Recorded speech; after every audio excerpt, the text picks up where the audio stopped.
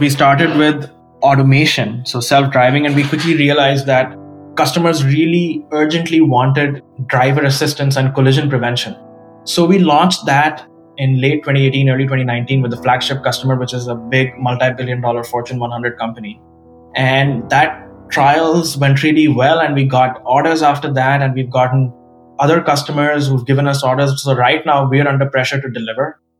We had a fantastic first quarter of 2020, and the product is being rolled out. We have contract manufacturing set up, already churning out the devices, and it's been really exciting. Hey everyone, welcome to Brains Behind AI, a show where we meet the innovators, entrepreneurs, and the real brains behind some of the most successful AI startups. We ask them about their journey from coming up with the idea to finding the product market fit, and from their experience, draw a set of principles that we can take away to ours. This is your host, Ari. Thank you for spending time with us. And now, let the show begin.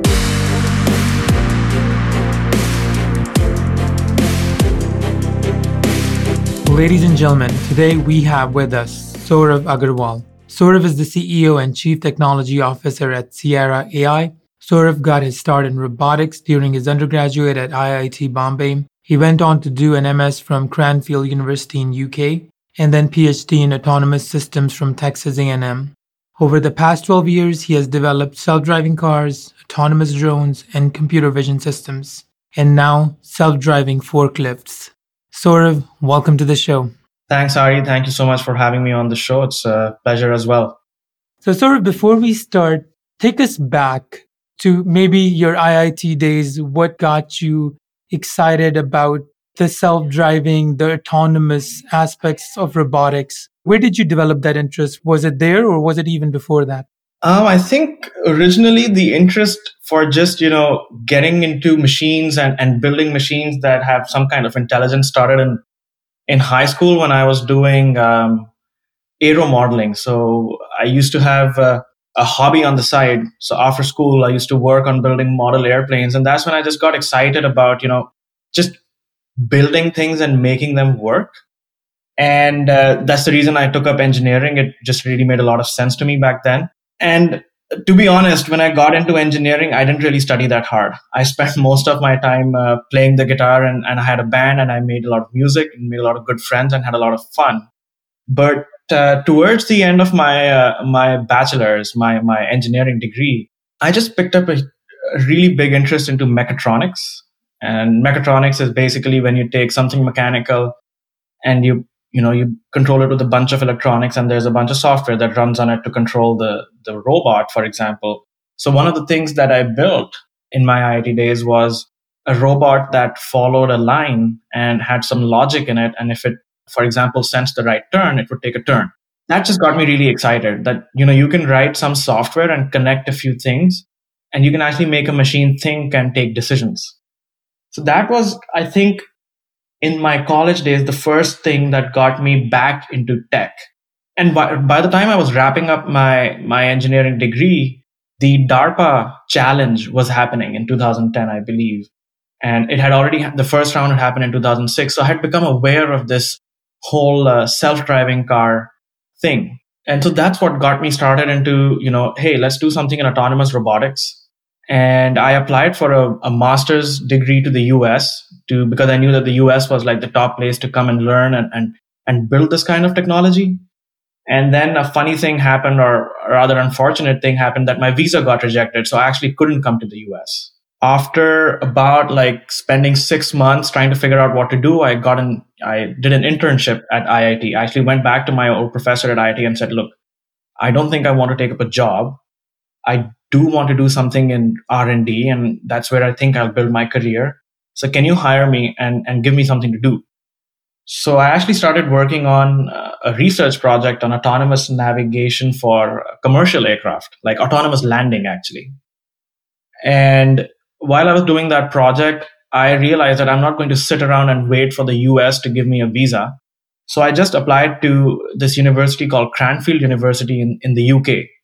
And they had this exciting program on autonomous drones. Like, it was a program actually titled I think it said Masters in Autonomous Aerial Vehicles. So I just got really excited by that because my bachelor's was in aerospace engineering.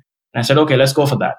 And that's what took me to Cranfield. That's what got me started on the path. And I've never looked back since then. I worked after the Masters in the UK. I worked there for a year. But then I quickly got into a PhD program at Texas A&M. So I moved to the US and got into research really deep. That's very impressive. So you came here, you got your PhD. Did you take a job or did you got into entrepreneurial ventures right away? So actually, when I was doing my PhD, just in the first year, I didn't know anybody, right? So when I got here, I came here in the spring semester and I wanted to go out and meet some people. So I went into the entrepreneurship club because by that time I had this inkling that I wanted to build something on my own. I had done 2 jobs, one in India right after my bachelor's, which was just for a month. And that was in a food production facility. And I hated that job. So I quit it within a month and went back to my professor to do research. And the second job I had was in the UK after my master's and for a bit, again, like I think 6 or 8 months. And I just didn't enjoy it. I just didn't enjoy the process of working hard, but not being able to define a vision and do something on your own. I always got a feeling that I was feeling restless, that I wasn't contributing or making enough of an impact. So I just didn't see it for me. So after my PhD, during my PhD, I started a company called GuideBuddy. And that was in the first year of my PhD. And I brought together a team of 5 or 6 people. And we built an online platform to book travel guides similar to Airbnb. So you could actually, like, Airbnb lets you go online and book, places to stay in different cities. We were allowing people to book travel guides in different cities, and these people were just locals. So we started that. We actually grew that to about 150 cities globally, and we booked about, I think, 10 or 15 even trips on that. But I soon realized that I enjoyed the process of building a team and building a business, but I did not want to do it in the travel industry, and it was just costing me a lot of money to keep everything running, and we were not making enough money. So I decided to shut that down and 100% focus on my PhD. It seems like you were already showing signs of an entrepreneur from early on. You were unsatisfied at the jobs you had. You started experimenting with ideas during your PhD. You learned from your experience. You came back. You wrapped up your PhD. What's next? Where did you go from there? After I wrapped up the PhD, Ari, I knew by that time that I was not built to get into a job. I just did not feel that was the right path for me. So I just decided that I'm going to do something on my own and branch out. And it was in the final year of my PhD that I just decided mentally that I'm going to build a startup after I finished the PhD. Obviously, being an immigrant, there was the fear in the back of my head about the whole, visas and all that stuff. But I just said that, look, hey, we need to do something about it. I want to take a shot at it. And if it doesn't work out, so what? I'll get a job. I think I'm employable. And if it doesn't work out in the US, I'll go back to India and do something. So that kind of safety net was always in the back of my mind. During the end of my PhD, I got some funding from the National Science Foundation. It was called the National Science Foundation I-Core grant. And it gave us, I think just $50,000 to go and do some customer discovery. So what they try to teach you in that process is the process of a lean startup. And I really enjoyed that. I think that's what I had been missing in my first startup. I did not do enough customer discovery before building a product.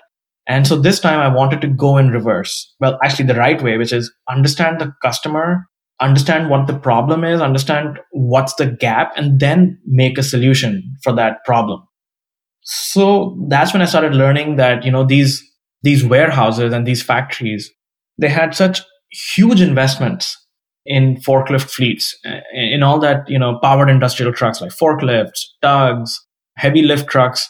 And they were really suffering with labor shortages and accidents and high cost of accidents.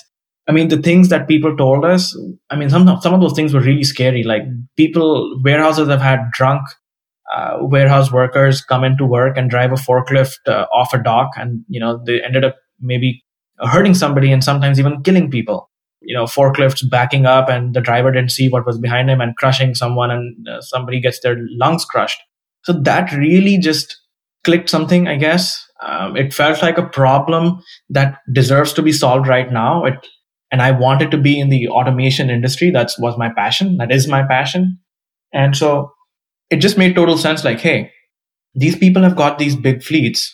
I know how to build technology. Why can't we apply the technology for automation, for autonomous driving, for safety onto these existing vehicles and bring that benefit of safety and automation of low value jobs to these businesses without having the business to spend a lot of money buying a really expensive like robotic forklift for like, $500,000 or $250,000, or building a new fully automated warehouse, which can cost, 50, 100 million just in the equipment. It just felt like the right thing to do. Saurav, you made a couple of great points and they resonate with me. I like that you started with the customer and not the technology. You took time to understand the problem and the implications. And what I've seen a lot of entrepreneurs do, and especially more in AI, they get really excited about the technology and try to apply it to problems they think it can solve. And it's only when they go to market is when they realize that there is no real product market fit. And then that's when the reality starts setting in. I like that you started with the customer, saw some real pain points around safety, and started working backwards to the solution. That's great. But what made you say that this is big enough for me to build a business, big enough to dedicate the time, the energy, and the life essentially for next 5 to 10 years? That's an interesting question, Ari. So the answer to that actually is in two parts. So while I was wrapping up my PhD, I was also getting job offers. And I had two standing job offers from self-driving car companies in the Bay Area. And both of them were excellent offers. I mean, like the compensation was fantastic. But after visiting those companies, and this is nothing against the self-driving car industry, after visiting them and seeing them, and I was just exploring at that time, it just felt like self-driving cars are not something that are going to come out into the field, into the open, into the real world in the next, 2 or 3 years. This is something that everybody acknowledges, and everybody now acknowledges it even more, that self-driving cars will take maybe 10, maybe 15 years to roll out. There's just too many unsolved problems in the self-driving car industry. So that was something that I didn't want to do. So I knew that. I knew that self-driving cars is not something that I want to do, but I want to do something in autonomous machines. So after doing this iCore project, after doing the customer discovery, I realized that, look, it's a totally underserved backwater market. Nobody looks at forklifts. But the thing is, Ari, that the laptop that you're using right now to make this podcast, or the phone that you have in your hand, or the clothes that you're wearing, or the table that your laptop is on, all of this was in a box on a pallet at some point in its life. Most man-made things are moved around in our supply chain using pallets and forklifts.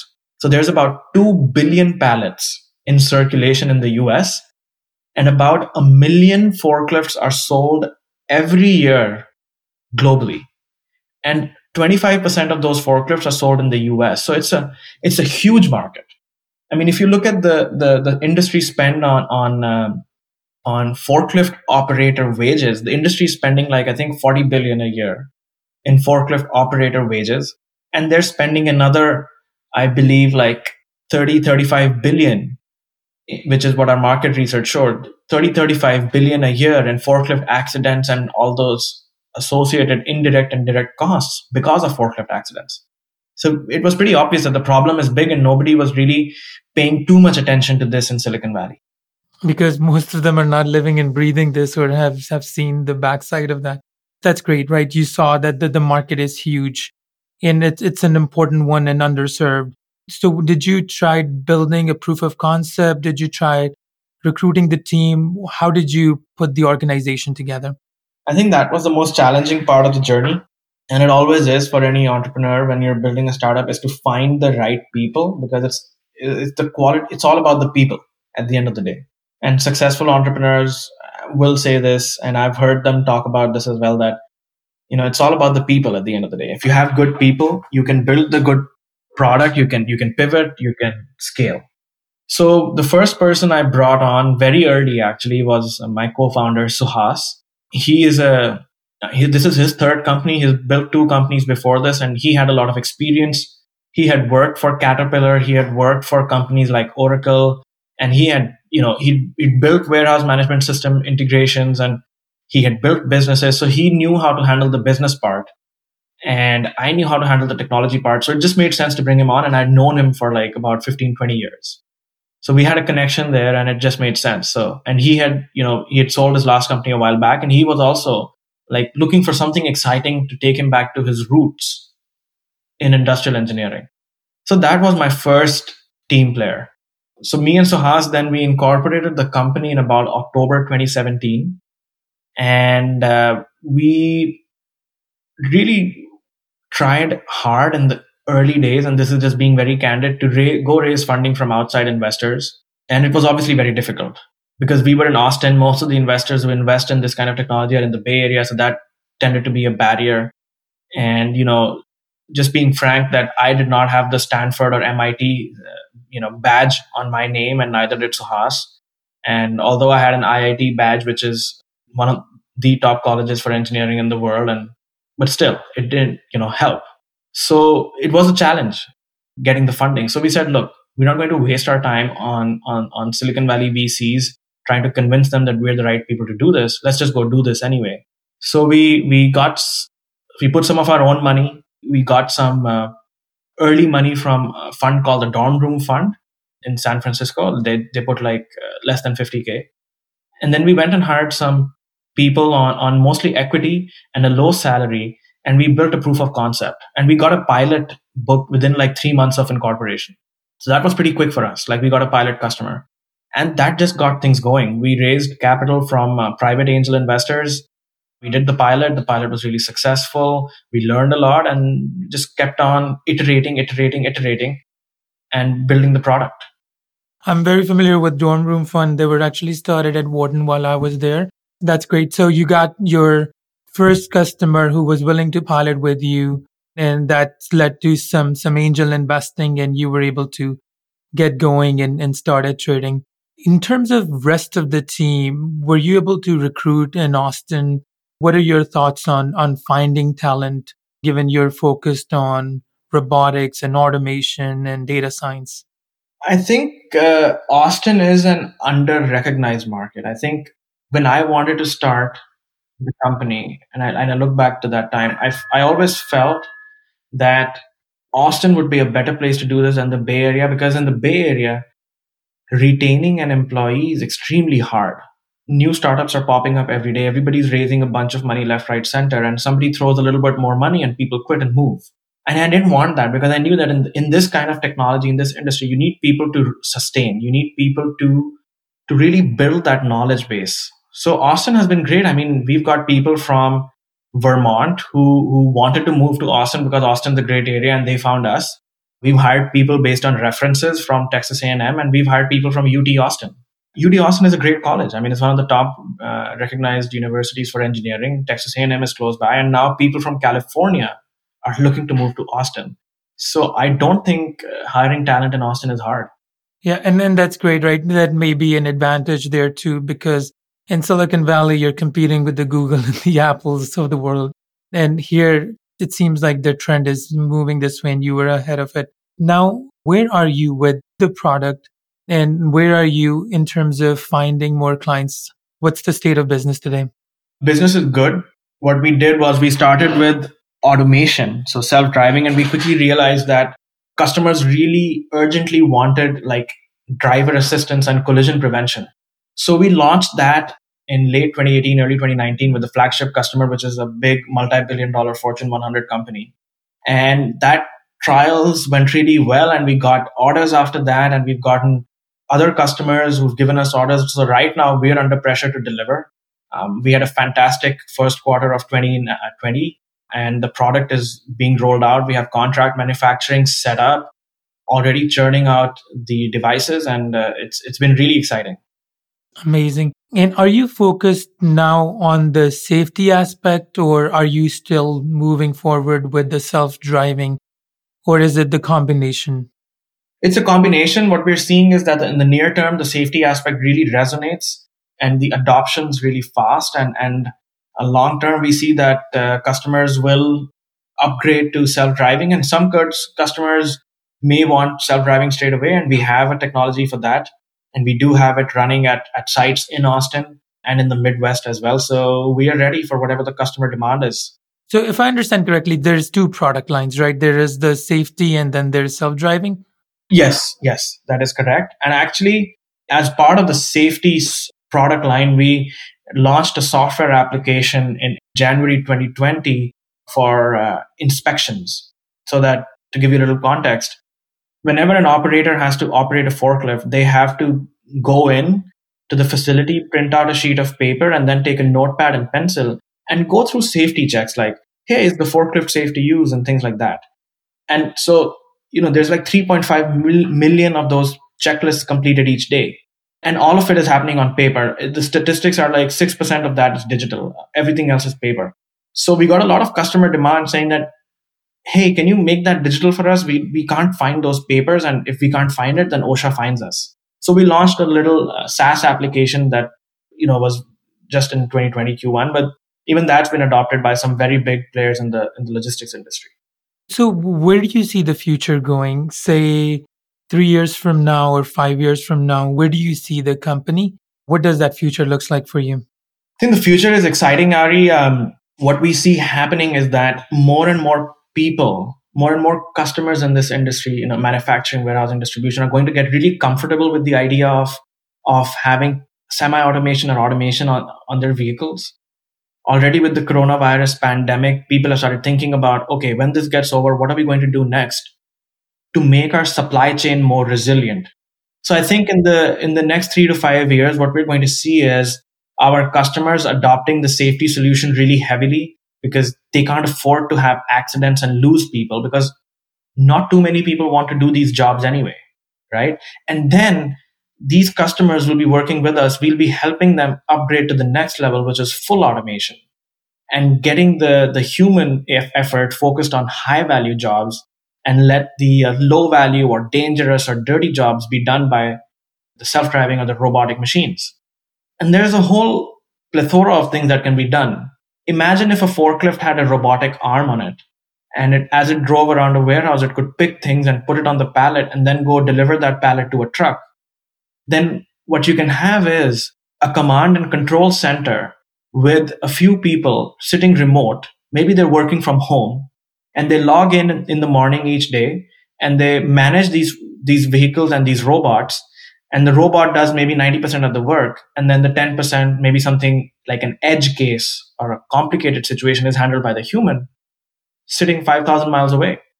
And I think that's what's going to make the human population more productive, at the same time improving the quality of life and making them safe. And that's where we're going. Human-robot collaboration. That sounds amazing.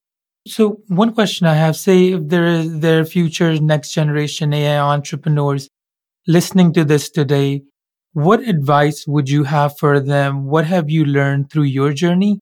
Starting with the idea, actually starting with a couple of ideas and then building and developing. What would you tell them if there's any advice or any learnings that you have that they can take from you? I think the biggest learning is that there is no one right path, but there are always certain right things that you can do to get onto your own right path. I know it sounds a little confusing, but that's just the way it is. Every entrepreneur's journey is unique and different. And there is no one, there are no 7 steps to success that if you follow this, you will guaranteed be successful. But some of the biggest lessons that I learned were first thing, start with the customer. Always start with the customer. And Jeff Bezos is one of those renowned people in the world who's always saying, it's the customer first. And I think that's the right approach. Put the customer first so that you keep your target in the right place. You're always doing something to make your customers successful and happy. So actually in Sierra, all our team members have a t-shirt that at the back says, I am CEO. And CEO stands for Customer Experience Obsessed. We all have that t-shirt. The other thing that I learned is that never let rejection from an investor get to you. Sometimes an investor may not understand, or you may not be telling the right story to hook them on. And you should not let that get to you. Always focus on the customer and solving the customer's problem. If the customers like you, and the customers buy what you're selling, you will get the investments. You will get the investors on board. And frankly, you're not building a business to make the investors happy. You're building a business to make your customers happy. And the investors are there just for a ride, right? The other thing is that don't give up. Don't give up. I think it's hard. It sometimes gets really hard. It's a roller coaster journey, but whatever you do, learn from your mistakes, be open to new ideas. Don't get stuck on your own paradigms. If somebody else or the data is proving you wrong, be willing to change. Be willing to change what you say and change what you think. That's it. I think you have to be adaptive. That is great advice indeed. Now, turning towards the industry leaders who are running and managing these warehouses, or even the ones that are building the next generation of forklifts, what message do you have for them? Say if they're listening to this right now, how can they help you and companies like yours to accelerate on this human-robot collaboration journey? I think the message to the big industry is that don't let the lawyers and the accountants run the business. I think you need to keep your eyes open and be flexible to changing your old ways and adapting to the times. The technology is here and it's not going away. And if it's not Sierra, it may be somebody else. But get with the times. Don't be afraid of change. Be willing to make experiments, trials. If it doesn't work, change the experiment, but don't be afraid to experiment. If you don't experiment, you don't change. If you don't change, suddenly you'll realize you're really behind and Amazon has beaten everybody. Saurav, thank you for taking the time out. I really, really appreciate it. Great learning experience, and we really enjoyed listening to your journey. Thank you for taking the time out. The last thing I have is for the audience that are interested in either connecting with you or learning more about Sierra, where can they find you? And if you can share that information. And what we'll do is we'll also link that in our show notes. So our website is www.sierra.ai, SIERA.ai. And we're active on LinkedIn. You can find me on LinkedIn. And I do have my own blog that I sometimes write posts on. And it's my first name, Saurav, AG.com. So www.sauravag.com. Sometimes I do not get the time to always reply to emails, quickly, but it's not because I don't want to. It's just because sometimes it's just too much going on. I can understand. In the life of a fast-growing entrepreneur journey, it's tough with everything that you have on your plate. Thank you for sharing your contact information. I will put all of that and link to your blog in our show notes so people can reach out and find you. Thank you. Thank you for being on with us. Thank you, Ari. Have a good day. Take care. Thank you so much for being here today. If you like what you heard and are interested in more, visit us online at brainsbehind.ai and sign up for my monthly AI startup tracker. That's where I cut through the noise and bring you AI startups that are making tangible progress. Till next time, go out, be the brains behind AI.